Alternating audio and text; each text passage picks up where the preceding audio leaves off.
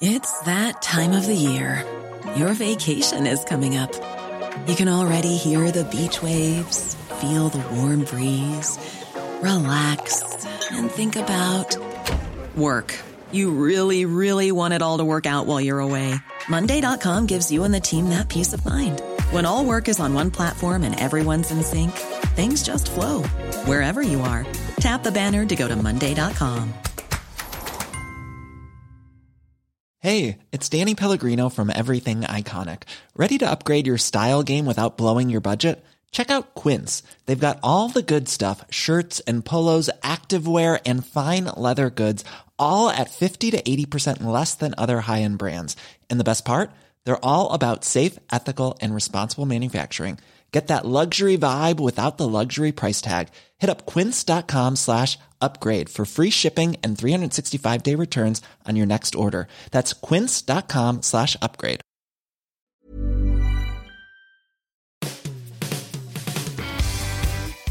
Hi, welcome to the Football Writers Podcast. My name's Mike Calvin. I'm joined by Alison Rudd of The Times and John Cross of the Daily Mirror. We've done our bit over a long season. Now it's over to you, the listeners and the viewers. This is your programme, framed by your questions. Nothing is off limits. We'll start with the fallout from Kiev. Simon McGuinness wonders what the future holds for Gareth Bale and Cristiano Ronaldo. Let's take Bale first, Ali. What do you think? I think it's really interesting that most people who listened to Bale's comments afterwards decided it was rehearsed. He'd been given his lines to say. He said them over and over again about his decisions on his future. It was very measured. And I do wonder whether that he had several scripts depending on what part he played in the final, because he couldn't possibly have known he was going to score a worldie, and people are hailing it as the greatest Champions League goal of all time. What would he have said if he'd come on with 10 minutes to go and done nothing at all? It's interesting. And I think he's suddenly, again, in the shop window. He has been throughout his career, actually, in the shop window. Anyone thinking of, can we prize Bale away from Real Madrid, they must not think only about that wonderful goal. And it was a wonderful goal. But his performances have been sporadic. He's been unlucky with injury. He's been unlucky with the management. He's not seen as someone who's integral to the Real Madrid team. And if he's thinking about his future and other clubs are thinking, is he prizable away? Why is that? Is it simply that Zinedine Zidane has a problem with him? Or is it that Bale just doesn't fit into that team? Is it a team that's all about Ronaldo's ego and therefore Bale might unsettle it? What would you be getting with Bale? And then you start thinking about what would Bale want to give you? And all the reports are that he's so happy in Spain. He's settled there now. He has a fantastic salary. His family like it. It was an upheaval, and many people said he might not be able to hack it there, but he's proved that he can in difficult circumstances. I suspect he's been told you need to somehow manipulate things so that next season, if you're at Real Madrid, you are more integral to the team. Do you expect him to stay, John? On the balance, I probably do. And just like Ali, I do feel as if it was in many ways sort of jostling for position as well as that. I mean, I do. The only thing I would say is that I think sometimes he doesn't get the respect and the appreciation that he deserves as arguably Britain's most successful footballing export of all time. It's 4 Champions Leagues in 5 years. It's an amazing haul. He is an amazing player, capable of scoring wonderful goals, as we saw on Saturday. In my view, it's definitely the best Champions League goal of all time. Absolutely no doubt about that. I do see, though, that he needs to be a little bit more consistent, and there's a reason why Zidane clearly feels that he's not irreplaceable and he's not undroppable. However, I thought it was so telling that basically Zidane, after the game, just hasn't said anything to him in the dressing room, hasn't thanked him, hasn't congratulated him. And this, bearing in mind, was a 2-goal performance that arguably has kept Zidane in the job, because, in my view, he loses that final, then he's out of a job at Real Madrid, legend or no legend, because we will forever and a day debate about the values of Zidane as a manager and also, I guess, this current Real Madrid team and whether they really are good. But history books would say a completely different thing. But at the moment, you can't. People are sort of kind of saying, well, how can you fall so far behind in La Liga? What is it, 17 points behind first place and they're third, and yet whenever the Champions League comes around, they're absolutely magnificent, an immovable feast. It's an astonishing achievement, but I feel that not many clubs could afford him. Manchester United? Well, Manchester United probably could, and it's interesting that sort of obviously Jose Mourinho is worried about the cost. And why is he worried about the cost? Again, maybe that's a bit of public posturing, because there's no doubt about it, in my view, United is the most likely destination if he were to go. But I also think, if you were Gareth Bale, why would you give up that life? It's such an amazing thing, you know.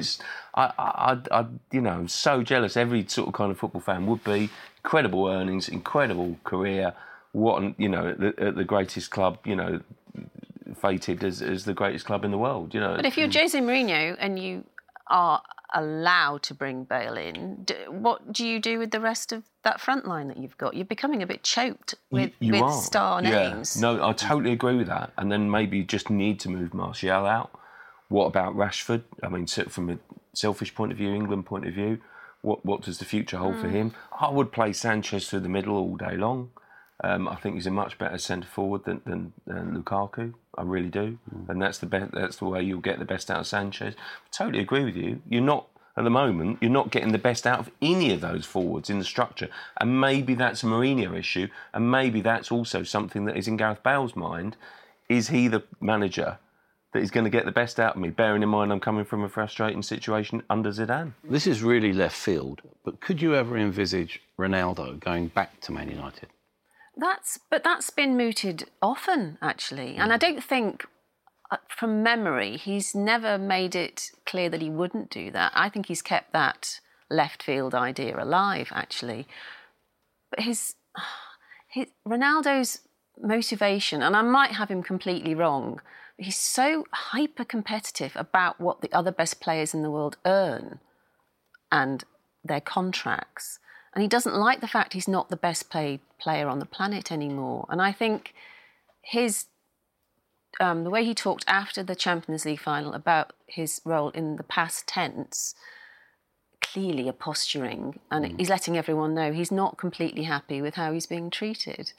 Because Neymar gets more than him. Messi gets more than him. But the president basically said, well, whatever, didn't he? There was no rush to actually excuse him or bow before him. It was, OK, well, fine, you've got 5 trophies, 5 European Cups, just like me, by the way. Yeah, yes. Yeah, but I don't know how long Cristiano can go on behaving like he's 33, isn't he? 33 now.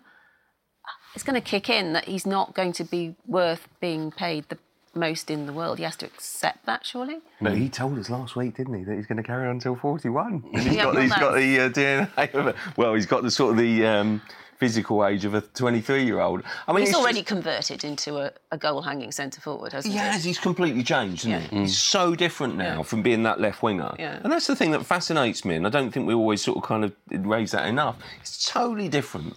He can't be the rampaging winger that he was. I'm not sure that he ever was a winger, but you know what I mean. Yeah. He played on the wide of the attack, and I love Ronaldo, but because we need that kind of theatre, don't we? And we need that soap opera. But I just felt on Saturday, I couldn't help but think that he'd sent that message out there because he knew he hadn't scored, so he wasn't the star of the show. So he wanted to make himself the star of the show. By the time he reached the TV cameras, just a couple of, sort of slots along from where we were standing in the mix zone where journalists speak to players, it felt like he realised that he'd actually got it wrong and misjudged the mood and went back and apologised ever so slightly, said maybe this wasn't the occasion to do it.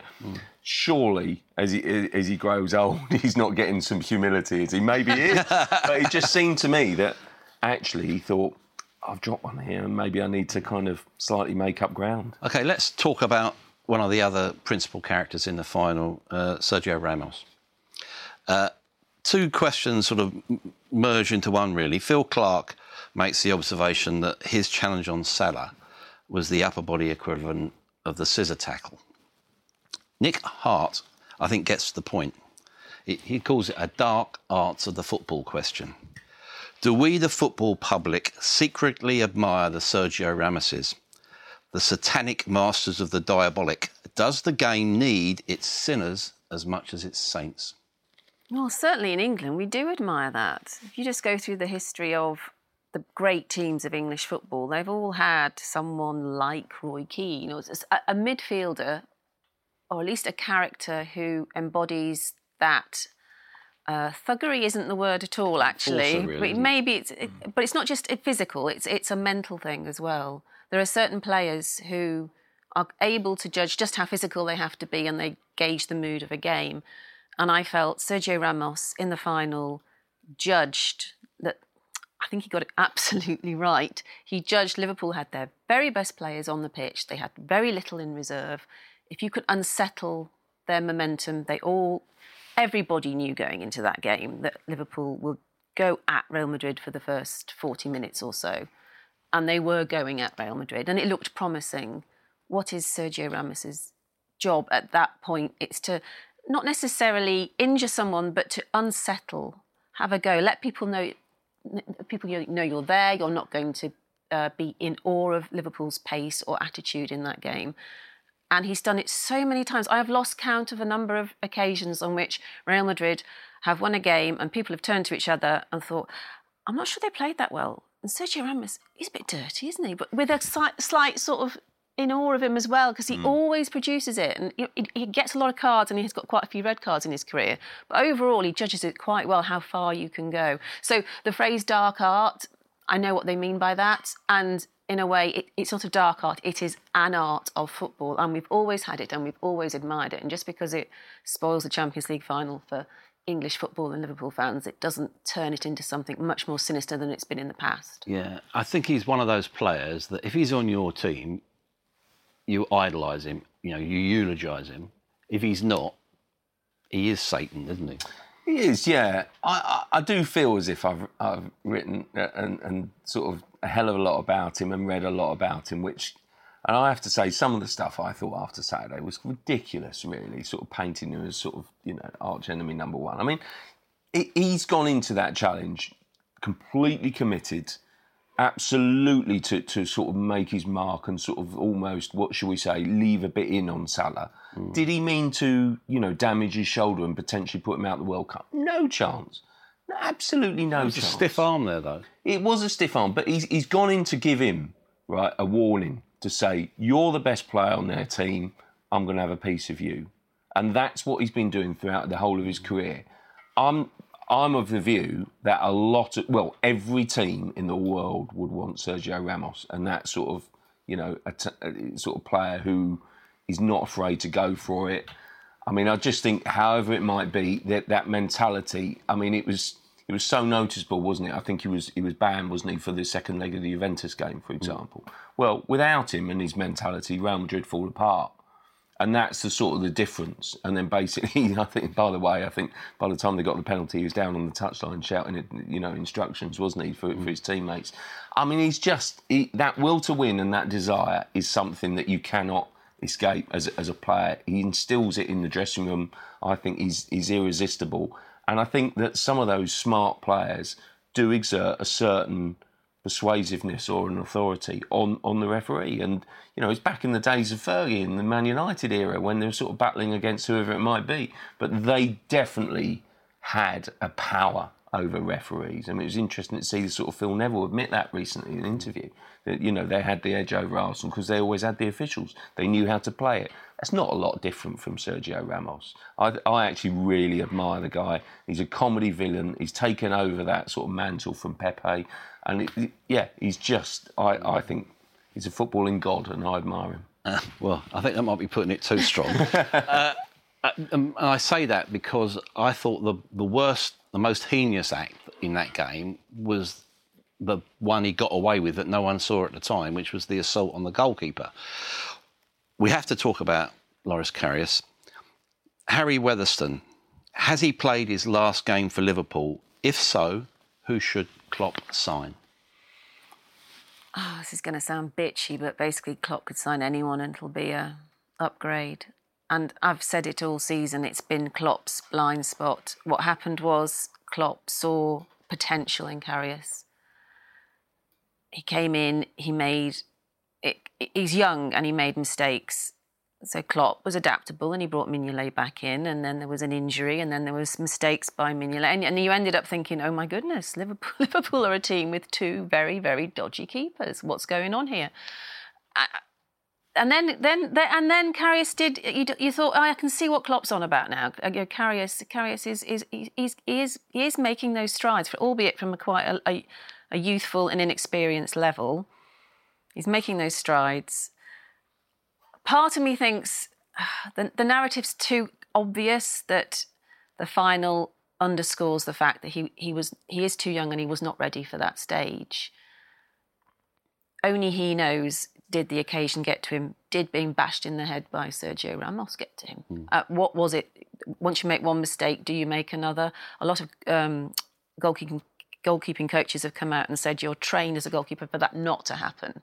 That really should not happen. It's not an excuse. If you make one mistake, you are more likely to make another, because that's the very core of goalkeeping training, that you are able mentally to forget any errors you've just made. It's unlike any other position on the pitch. You just have to park it.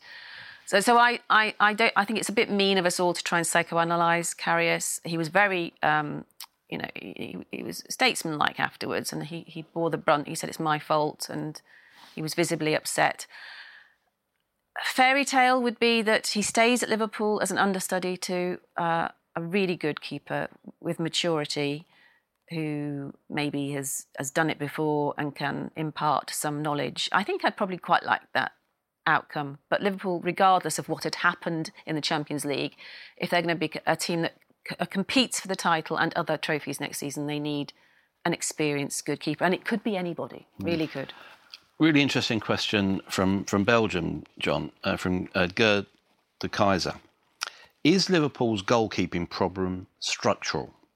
Mignolet, Reina, Dudek. They were all much better before and after playing for Liverpool. What do you think? Oh, I don't know about Reina, was he? I thought he was at the peak of his time at Liverpool. And Dudek, obviously. Champions League final. Champions League folklore. I mean, so I think you could certainly make that point about the current two. I mean, it's interesting, Alison makes a point there about sort of the two dodgy keepers, that there had to be a point during the sort of the season when Karius has made sort of random mistakes, although we had stopped talking about him before the Champions League final, that, Mignolet sort of offers a little bit more reliability, even though that when Karius was at his best, I thought he was better than Mignolet. So I do see the point in that basically a lot of it was down to kind of the fullbacks push on. Obviously, Lovren, I think, sometimes plays really well. Van Dijk has been an outstanding signing. And then also, do you get enough protection? I think at set pieces, have you got enough height in the air? Arguably not, I don't think. And sometimes Karius, to me, doesn't look as if he's always had a presence and sort of then comes for the ball. And maybe you don't get a confidence if you haven't got a structure in the team which can really defend set pieces. And I think that would be a weakness for me. And I don't think that they've got enough really outstanding headers of the ball, so that basically when the corner comes in, when the free kick comes in, then you're going to lose some headers, and indeed they do, I think. But basically, I think that will unnerve the goalkeeper and probably make him ill at ease. For me, there's no way that Karius can carry on at Liverpool, because I think if he was sort of shell-shocked during the game or after the game on Saturday, there'll be nothing like compared to the sort of after games when he gets dogs abuse next season, which I think is really harsh on him, incredibly difficult. Didn't like some of the way that he seemed to be left isolated on his own. But the fact is, I just think he needs a fresh start. It's ridiculous that you can be saying that after one huge moment, but it's that big that I doubt whether he could move on from that. Broader question from David Giles, Ali.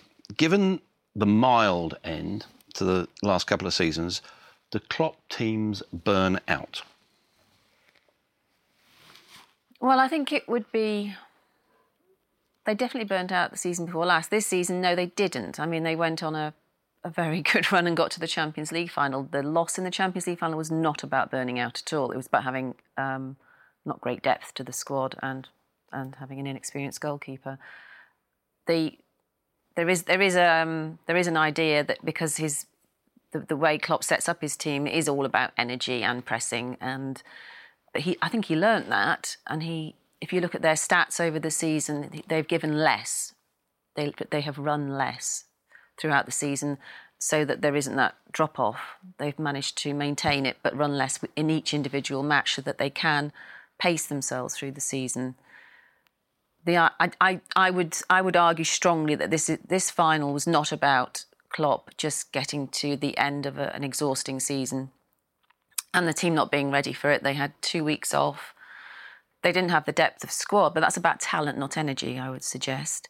And really, probably you could invert it and say what it means is, excuse me, that Klopp teams overperform. And if you do that, if you're the underdog and go slightly further than you're expected to through tactics, then when you get to a tail end of a season or a big final, you are the underdog and therefore statistically you are likely to lose. I mean, Real Madrid, they're the Galacticos. They have so much personnel and experience. They won through being cleverer than Liverpool, if you like, not because Liverpool burned out. Have Liverpool addressed the weaknesses, John? You know, they've acted very quickly in the transfer market. You've got Fabinho in there in defensive midfield. You've got Keita coming in. A lot of talk about the Lyon captain, Fekir. Are they in a better shape going forward, goalkeeper notwithstanding? Absolutely. I mean, I think they're frightening. I think they're amazing. I have watched with awe this season about their improvement, and at times they've been absolutely fantastic. And I mean, I've marvelled at Man City at times, but Liverpool as well have produced scintillating, breathtaking football. I mean, when they lost Coutinho, other teams would have collapsed and said, well, you know, that's it now. We need to break up, and it kind of could fragmented. They've come back and got stronger, and it's brought the better stuff out of Firmino, in my view, in the second half of the season. He's kicked on. And then they've got a good midfield. Oxlade-Chamberlain has revelled in that midfield. And now they've strengthened it again. I mean, Fekir, if people don't know, haven't seen him, he's a brilliant player. He really is such a good player. He will unlock things, make things happen. He's great. I've loved him from afar. I've always been amazed. I know he's had injury issues, but that sort of an English team hasn't picked him up, you know, before. He's absolutely wonderful. He'll make an impact. And then basically, the key to it is really, you know, a dynamic box-to-box player. Certainly not the holding player, but Fabinho is very, very versatile. Honestly, I think now they've really kicked on. I mean, I do think that they will be serious contenders. I look at the Premier League table and I think there's two outstanding teams. Man City have been head and shoulders above everyone else this season, without doubt. But if Liverpool can get all the business that they want to do done, they will be up there pushing, and I think, you know, kind of with them toe-to-toe right until the end. Watch this space. Let's go into the World Cup now. You're both off there very soon to Russia. We'll start with probably the question that we're going to get asked most regularly over the next couple of weeks. It's from Parikh Bharat. Would a quarter-final finish for England at the World Cup be termed a success? I think most people would say yes. Because the big fear is, well, the big fear is we don't make it out of the group. That would be disastrous, but it's happened before, quite recently. Then you think, well, okay, last six, you know, knockouts phase, yes, we can surely in a one-off game, that's possible. And then you start to dream. So but, you know, you look at the FIFA rankings, England are 13th. We're not considered amongst the best in the world. And I know FIFA rankings are flawed, deeply flawed, but they're not so flawed that you can say England are way above 13th. And if you accept they're around 13th in the world, then a quarter-final place, I think, is fine. And it would be, if that's what happens, what I would want more than anything is if England go out at quarter-final stage, they do so in style. They do so where you actually think, there were some young players there who played really well, and England were comfortable. Southgate looked like he tactically got that more or less right. He was a bit unlucky maybe because of who they came up against, or, you know, freaky penalty or something. It would be nice for the tournament to build momentum. That rarely seems to happen. So I would be, as someone who's English, I would be happy for them to reach the quarter-final stage and then go out if they looked like they were starting to gel and there were players there who enjoyed the experience, and you could say Southgate has made watching England fun as opposed to head in the hand stuff. Nick from Manchester asks, who should start for England in Russia in centre midfield? Based on the finish he's had to the end of the season, I think Jordan Henderson, absolutely. It's about kind of the structure of the team. And if Gareth Southgate does indeed go, and I'm sure he will, is a back three with wing backs, then it's about kind of, who is the best sort of off those players. And another time I would have definitely had Henderson as sort of the pivot in front of and then basically Oxlade-Chamberlain or Lallana, off those that sort of player. And I just think Henderson is an absolute given, but then I do think there's still a bit of a debate to be had about kind of what brings the best out of. I think you absolutely have to play Sterling as the number 10. That gets the best out of him. He can run the game. And then I personally would kind of go the 3-4-3 really sort of route and do it like that. So it's very difficult. Where would Ali fit in for you? Well, he would always fit in for me. And I would play him because I do think he's technically better than Lingard. But Southgate, the debate will always be for Gareth Southgate. I think it will be between Lingard and Dele Alli. And I'm not sure that... I don't think he will play both.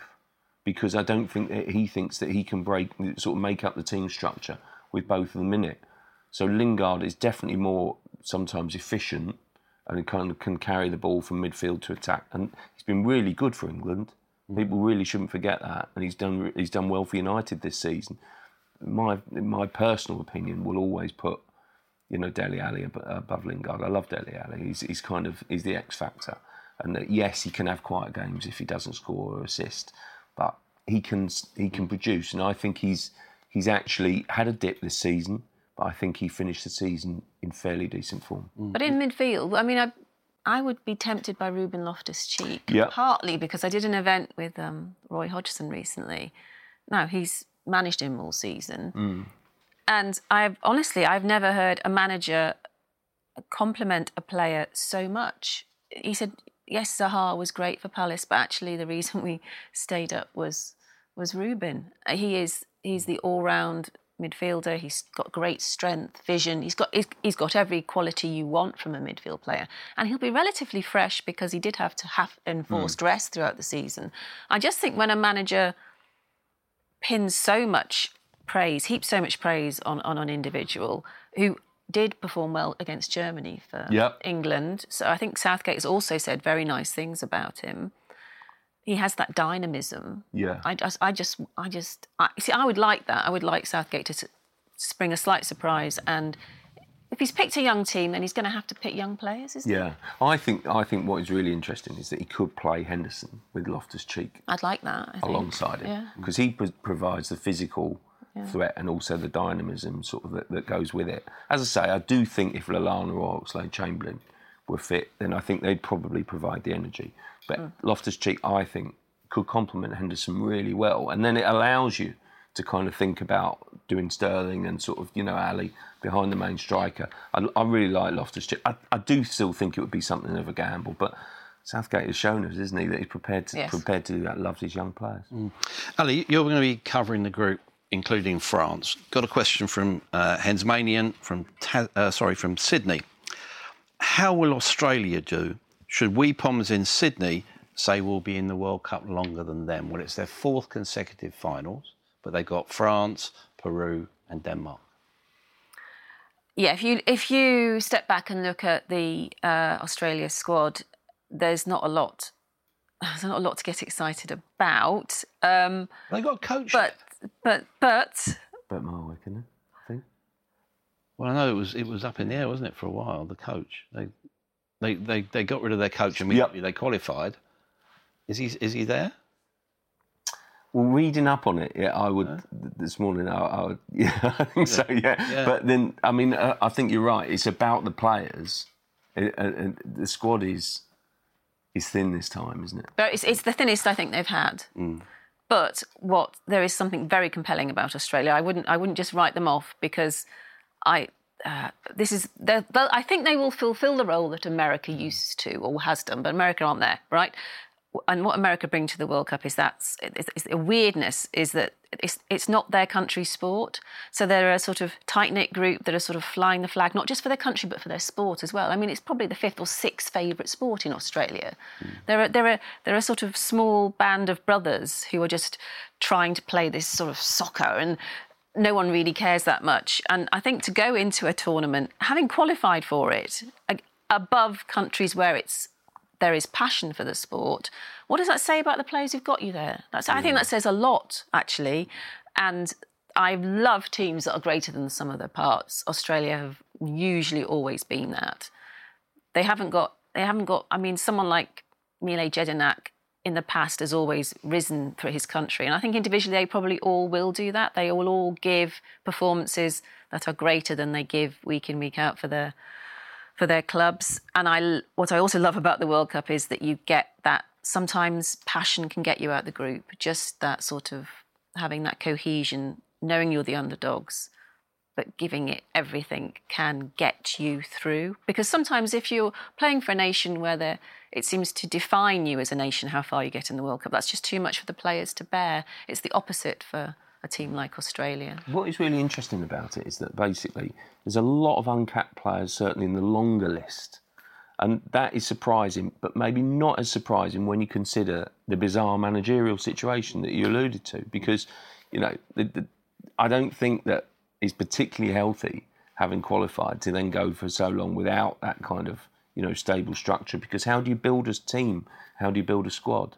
And so that's difficult. I do think that, I think France will obviously be clear favourites, but maybe, just maybe, there's an opportunity to sneak in, I think, for them. Denmark, as we know, rely massively on Christian Eriksen, who for me is one of the best of his type in Europe, and he's their key man.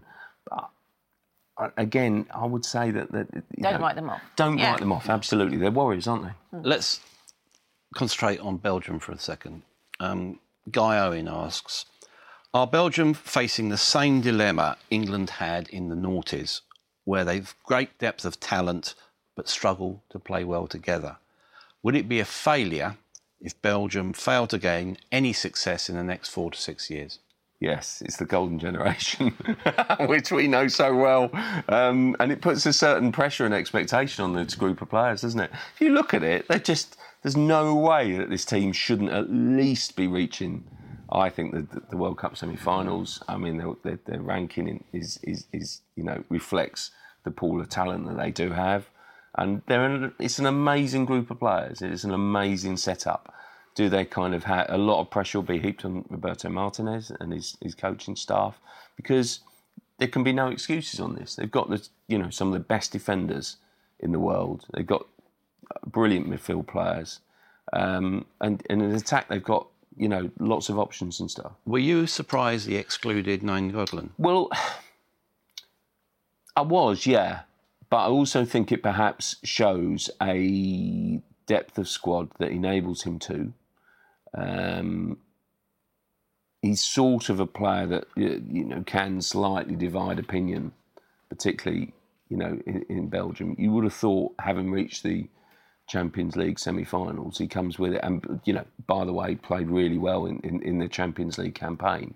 That basically you would have thought he would definitely be in, and he's an aggressive player.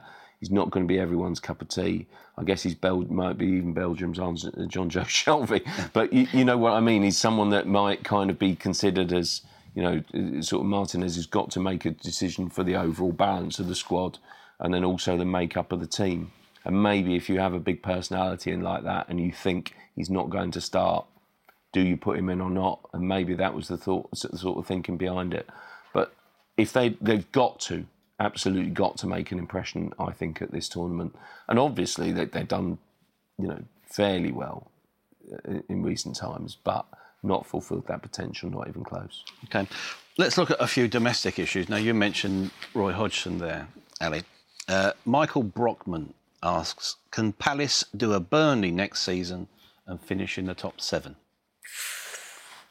I'd certainly say top 9. I don't know, top 7. What would I base that on? Actually, there's a lot of water to go under the bridge at this point. Roy Hodgson would want investment from the owner. He can't afford to lose Zaha. They can't win a game without him. So what would happen if they sold him? I mean, then you wouldn't say top 7 is at all possible. Ruben Loftus-Cheek will go back to Chelsea. So what's he got? I mean, he needs investment. I mean, I think it's, in terms of history, Roy Hodgson saved Fulham from what looked like definite relegation, and then, lo and behold, he's taken them to the final of the Europa League. He's certainly capable of getting to know a squad, building on that sense of, wow, we got out of jail, we've got unity, we can go forward. That's a skill. But I think there's too much up in the air as to what personnel will be available to Roy Hodgson next season to be that optimistic, to be honest. Mm. OK, Charles Davis for you, John. Thoughts on Graham Potter probably going to Swansea next season? Can he replicate his success in Sweden? Well, I'd certainly like to think so. I do feel as if it's a nice fit in that basically it's almost a return to what Swansea looked for previously, and in terms of a manager who's prepared to play good football, build a squad, also I think evolve with the club, and so we've seen really good examples of that. Roberto Martinez and Brendan Rodgers, and sort of pushing the club forward, taking the club forward, and their philosophy seems very much in tune, I think, with the club, and I think again, sort of Graham Potter certainly fits into that mould. I just felt as if he did so well, and he caught so many headlines, obviously, for the Europa League, and it was brilliant, wasn't it? It was really sort of kind of, how can I put it without being patronising, but a really charming story, and you just thought he's absolutely got to get a job in English football. I did think the Premier League was a bit over-ambitious, but this gives him a platform now in the Championship to hopefully rebuild a team with a decent structure. I think, obviously, with an opportunity to get straight back up. And someone like him, if they embrace him at Swansea, I'd love to see him do well and thrive. I'll be really pleased if they can get this appointment done. I think it'd be really good for English football. Also, I think it's a nod to say, sometimes if you don't feel you can get the openings here, go abroad, enhance your reputation, come back, and he's done so well, hasn't he? And I'm so pleased he's given that platform. But that is his only job, Östersund. Yeah. I don't know, maybe... Gamble. It is a gamble. Yeah. Well, he'll need time, won't he? Definitely. Yeah. A much more experienced manager, Davy Joe, says, I've been surprised at the underwhelming response to West Ham getting Pellegrini as manager. Double winning manager, 151 goals in that season, great record at other clubs. Are we being unfair as he comes across as very amiable and respectful? Well, certainly the last two things. That if there's an underwhelming element to the way his appointment's been greeted, it's more about the club than the man, I think. Is he a good fit for West Ham? Why have they appointed him? On the face of it, it would appear the owners are tired of the negativity surrounding the stadium and the fact that so many matches there have gone against West Ham because the fans just haven't got behind them, and the players look jittery, and there's a loss of connection, a loss of inspiration. But that's the board's fault, surely. You look at the way that they have ridden roughshod over their supporter base. They don't want to listen. Exactly, that's my point. Yeah. They're puttying over the cracks by appointing a glamorous name. Yeah. And they're hoping by just making one decision and throwing a bit of money at that one decision, they can unite what has become an annoyed fan base, and a fan base prepared to not go, a fan base prepared to jeer, a fan base prepared to let the stadium echo. So I think this is less about, do we think this manager can bring stardust and style and attract great names on the cheap to West Ham, and more about, look at us, the board, we are doing something glamorous and wonderful, so you can all turn up and cheer now. Talking of turn out and cheering, let's look at Arsenal, John, shall we? Billy Hush, will Unai Emery knock Spurs off their North London perch? I think it's a big ask. Having said that, I mean, I think the days of kind of managers being, even at Arsenal now, with this appointment of being able to have been afforded patience and time to kind of build and restructure and go again have gone. Because, you know, let's not kid ourselves, they've gone for a manager who, with a sort of European pedigree, who's, let's be honest, is just passing through. I mean that in the nicest possible way, in that basically it's not a long-term appointment. It's an appointment made on the fact that he's had decent success at Sevilla, sort of where he sort of battled the odds. He's obviously had mixed fortunes, I would argue, at PSG. But he's certainly sort of kind of in a high bracket of European coaches, arguably not in the sort of A-listers yet. But Arsenal gives him the platform to get in there, I think. I just feel the bigger issue for me is that he will need to be so shrewd and make sure that the kind of the buys and the transfer dealings are so good. Because in my view, the squad is a long way behind sort of title contenders, title pretensions, and indeed Spurs, because, you know, it needs a lot of surgery, that squad. Are they, you know, they're talking about spending 50 million now. Socrates is meant to be coming in, and you've got really still almost like, you know, talking about Lichtsteiner coming in as a free transfer. You've got a lot of ambition and they're not funding the ambition.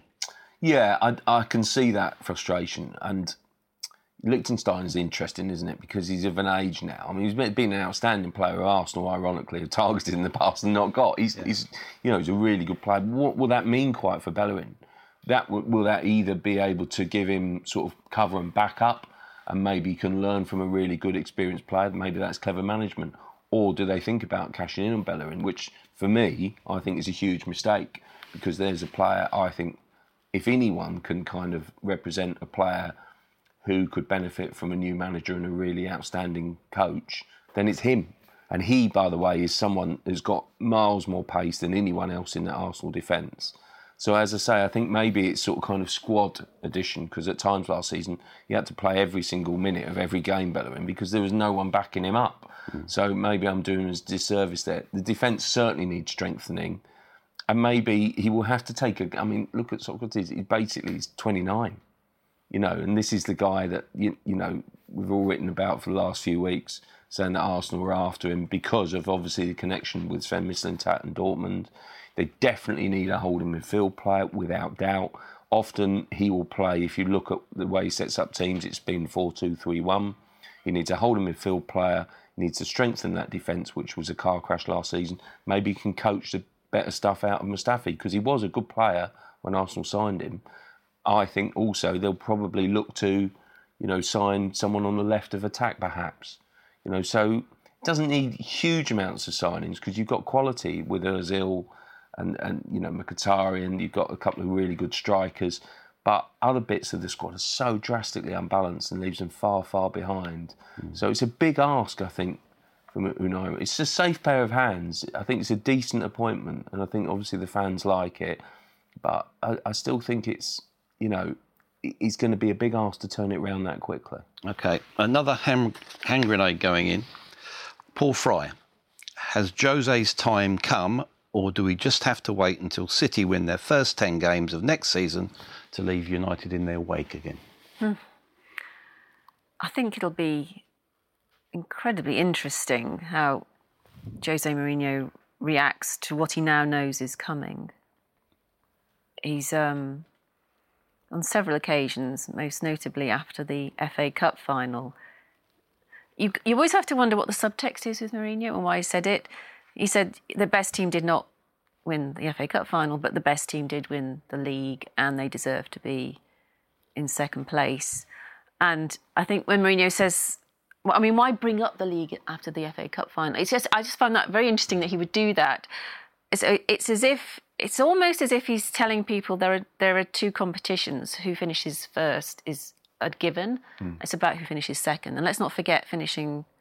You sort of discount City as an aberration of beauty and expense with a good manager, then what matters is that you finish second. I sort of felt he was trying to say, actually, I won the league if you discount City, which is fine if you want to rewrite history that way. But how on earth do you take that message into the next season? He's got I think he's got an awful lot to prove, really. United courted him, were after him, were divided over him, whether he was the right man to create a post-Fergie regime that could to do something. He was a man that would bring trophies. He's clearly not a man that's united the team in terms of style. How much pressure will he be under to make the team look nicer this coming season? These are all very interesting factors, and I think Mourinho would say he is who he is. He's a pragmatist. The style is less important to him than proving that he can maybe bridge the gap to City.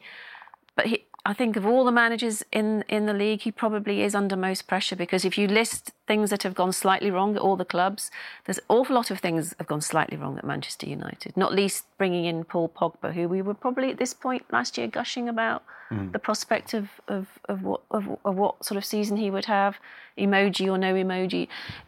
It's not worked out, and Mourinho has to take some of the culpability for that. Just want to end with a couple of points outside the Premier League.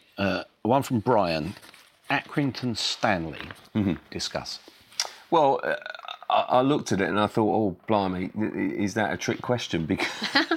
Because you know, sometimes we often look for kind of controversy and, you know, talking point, and actually... It's a brilliant story. Exactly. And that's the thing. And John Coleman, what a job. You know, I think, I don't know whether you were at the LMA dinner, but I mean, he was kind of, called up. I spent a little bit of time with them in this season, and it's a fantastically, the owner is very populist. He understands the community, Andy Holt. Yeah. You've got players within that squad, Billy Key, who's overcome depression. They've got the 23rd biggest budget in that league too, and they still got up as champions. That's a fantastic achievement. It really is, and I do think that I thought it was great that basically that night, John Coleman was recognised. The battle against the odds and that sort of sense of community that you talk about is absolutely there for all to see. They have become arguably now the model club, haven't they? Sort of, for the lower two divisions, shall we say? Because now, they've gone up. But it just seems to be it's beyond kind of good players and good sort of recruitment and sort of then good management. It seems to be a real positive energy that sort of John Coleman has managed to sort of embrace and bring forward as a real good feel-good factor about this club. I think we go through sort of various phases and, sort of kind of, hailing sort of different achievements, but there seems to be sort of flaws in some in the past, whereas this one has been done sensibly, done without kind of, shall we say, breaking the bank or kind of, sort of flouting any rules. It's just a really good feel-good story, which deserves, I think, and I do actually think, in fairness, it has received, a lot of coverage and a lot of praise, which is fantastic to see. Yeah. Another distinctive club, Brentford. Greville Waterman. Does the recent interest in Dean Smith by West Brom and others imply that the club's achievements are finally being taken seriously? Well, I think Dean Smith is finally being taken seriously. He's a really impressive manager. I was lucky enough to spend the day with him when he was at Walsall. There's something about, a manager who lets a journalist to do that and doesn't, just lets you listen to the team talk, lets you see how they interact with injured players at training, star players, how calm he is, because this was ahead of a cup game against Chelsea. Some managers have a very, very quiet aura, I would say. He's clearly not in the league of Klopp or Mourinho or Pep Guardiola in terms of that kind of aura, but there are managers who ply their trade and do so with a calm authority, but born out of love for the game and just not taking any shortcuts over, knowing that the club. And if you're a club like West Brom, who've been relegated, you need to appoint somebody who will look at every element of why that went wrong, not skirt over anything, look into every element of the club, the way they do things. And a manager like Dean Smith is I would argue, one of those. And I'm just pleased that a manager who does that, because it's so easy just to say, oh, it's because, managers do well because of this reason, that reason. They knew somebody, they knew the technical director, or they had a lot of money, or they just got lucky because of the previous job. There are a lot of managers in this country, maybe we're going back to Accrington Stanley actually, who get where they get the results because they are just pay attention to every element of detail and absorb football, get the most out of players, put them together properly. And that people say it's not rocket science just to pick. It is actually when you've got a small budget and a small club to get that consistency. Because sometimes, even Liverpool, that was their downfall, consistency. To get that in a lower division is superb. Let's end, John, with a look at the story that we're all talking about today, Monday morning's front page on The Sun, with Raheem Sterling and the tattoo. I feel that's a very disturbing trend that we're looking at here, in one player being picked out for whatever reason. We look at players, we want them to respond to their public. Stuff like this drives people into bunkers, doesn't it? It does, and I think it's a really harsh story on him, because I think it's very difficult, bearing in mind when you know a little bit of the background, to sort of pass a moral judgment on someone who yes, has got a machine gun tattooed on his calf, but I have to say, there's more to come from that. There'll be a bigger sort of story, and it'll be a bigger message, because this is a young individual who's basically, at the age of 2, his dad was shot, and killed. Seriously, how can we possibly, pass a moral judgment on that? He's got an underlying message on this. And I think when that tattoo, which he alludes to in an Instagram post, will be finished, I think we'll know more about the story. He wants to get a stronger message out there. Listen, I know him a little bit because I've done various interviews with him. He is so, I think, misrepresented by some of the coverage. Because here's a kid who's I saw him as I left St George's Park last night and just was making chit-chat with him. He's bright, he's funny, he's intelligent, he's sort of the prankster on the Man City team bus, he's good fun. Honestly, to go from such a tragic circumstance and difficult upbringings, is just, I think, massive credit to him. He's got tattoos all over him, basically, to signify certain things, like coming to sort of kind of growing up in the shadow of Wembley Stadium, of Queen's Park Rangers, of doing various things. He's, basic tattoo of his, child, and it's just like really, it's something that he's obviously sort of, is dear to him. He's not sending out an offensive message. He's never been, gang affiliated. He's insisting that he's never touched a gun before in his life. Honestly, the kid has gone through so much. He seems to have been singled out on various stories, which seems so massively unfair. And I do think we are in serious danger of kind of alienating players and making the ones that, you can have sort of relationships with and conversations with feel really uneasy. But much bigger than that is a feeling that we're kind of putting too much focus and too much pressure on them ahead of the World Cup finals, and then we'll be singling them out afterwards to say, his poor performances in comparison to his brilliance at Man City is the reason why England flopped again. Well, honestly, I do think some of the coverage is so harsh and so wrong. What does it say, Ali, about the modern media? Because, I concur with John, very good kid. He lives by the values which were instilled in him by a fantastic mother, brought up 4 children on her own. That's someone, we prattle on about role models, but to me, he is the perfect role model. And I think that's why there's been this furore over the tattoo, because people saw the tattoo before they knew it wasn't finished. And I can understand why Mothers Against Guns, is it called that? There's a lobby group about Mothers Against Gun Crime. And I can perfectly well understand why seeing a very young man in the public eye with a tattoo of a gun on your body, given that we're in the middle of a bit of a crisis over gang crime and killings in this country, would think that's a terrible message, that shouldn't be allowed. I'm sure anyone involved in that criticism, once they know the full story, would say, OK, we'll hold back from slating this young man once we know the full story. But if you just take it on face value, I do have sympathy for people who are upset by the image. And maybe it's all very well saying, what does it say about the media in this country? But the media exists and you have to be a bit more savvy about it. So don't have half a gun on your body if it's not finished. If the message is not complete, why allow that to get out there? It clearly isn't a good message on its own without the extra information we now have. Yeah, So I sort of don't blame how it's become a big story. It would be nice to think the media was grown up enough to allow space to see how it develops, certainly. Yeah, I do feel as if, like, you're right, I can't disagree with that at all, but isn't that this, though, a pattern of stories about him which are trivial at best? Well, yes. Look, as a member of the media, I can see it, and I can see stories for what they are. And some people will go mad about particular stories, like, you know, in buying his mum a house after the Euro. Man has breakfast. I know, and basically, I know that was despite, you know, the losing the Champions League game the night before, wasn't it? I mean, it was absolutely ridiculous.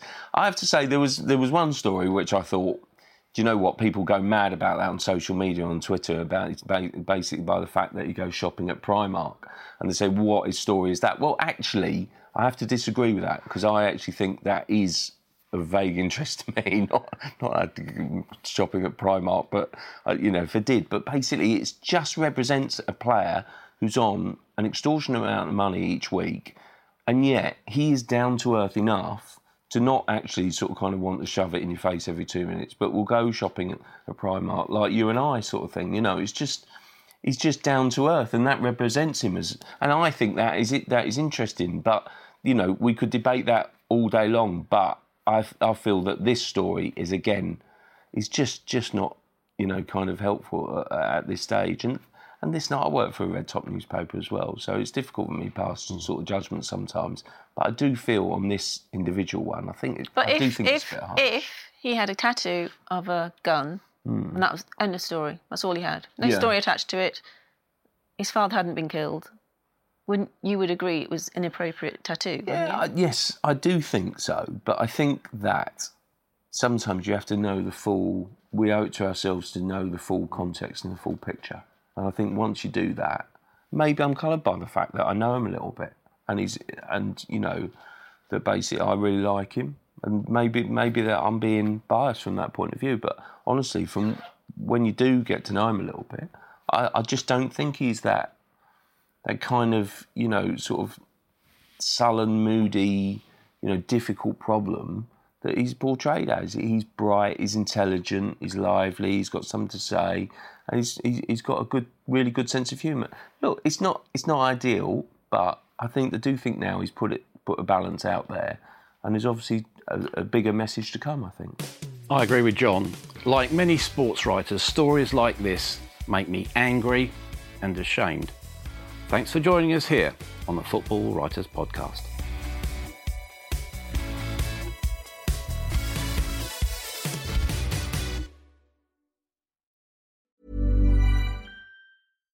Hi, I'm Daniel, founder of Pretty Litter. Cats and cat owners deserve better than any old-fashioned litter. That's why I teamed up with scientists and veterinarians to create Pretty Litter. Its innovative crystal formula has superior odor control and weighs up to 80% less than clay litter. Pretty Litter even monitors health by changing colors to help detect early signs of potential illness. It's the world's smartest kitty litter. Go to prettylitter.com and use code ACAST for 20% off your first order and a free cat toy. Terms and conditions apply. See site for details.